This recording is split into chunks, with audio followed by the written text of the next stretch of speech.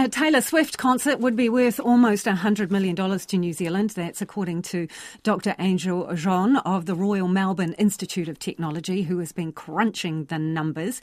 It's not only teenagers donning friendship bracelets, sparkly rhinestones and sequins to see Taylor Swift.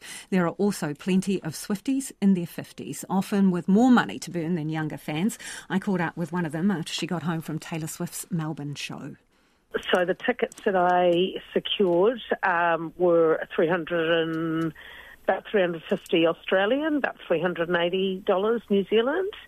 For accommodation, we managed to find an apartment for the three of us, which cost us about $900 each, so about $450 a night. We stayed there 2 nights.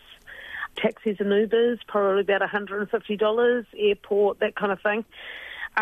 Meals, we went out the Friday, Saturday night we were at the concert, lunches, breakfast, probably about $200.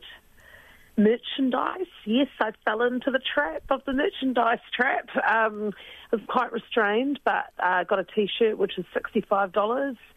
There are hoodies for like $120, tote bags. I mean, we all need another tote bag, right? $40. And then, yes, well, while in Melbourne, why not do some shopping? So, yeah, probably spent a little bit extra helping the Victorian economy as well.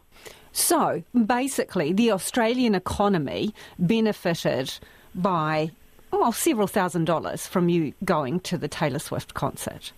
Absolutely. I was in Melbourne just before Christmas, and it was dead. The town was dead. The town was vibrant. It was alive. Melbourne was buzzing. I spoke to a shopkeeper who said they did $20,000 more last weekend, than Boxing Day, which is quite telling. How do you feel about the fact that you had to go offshore to see her?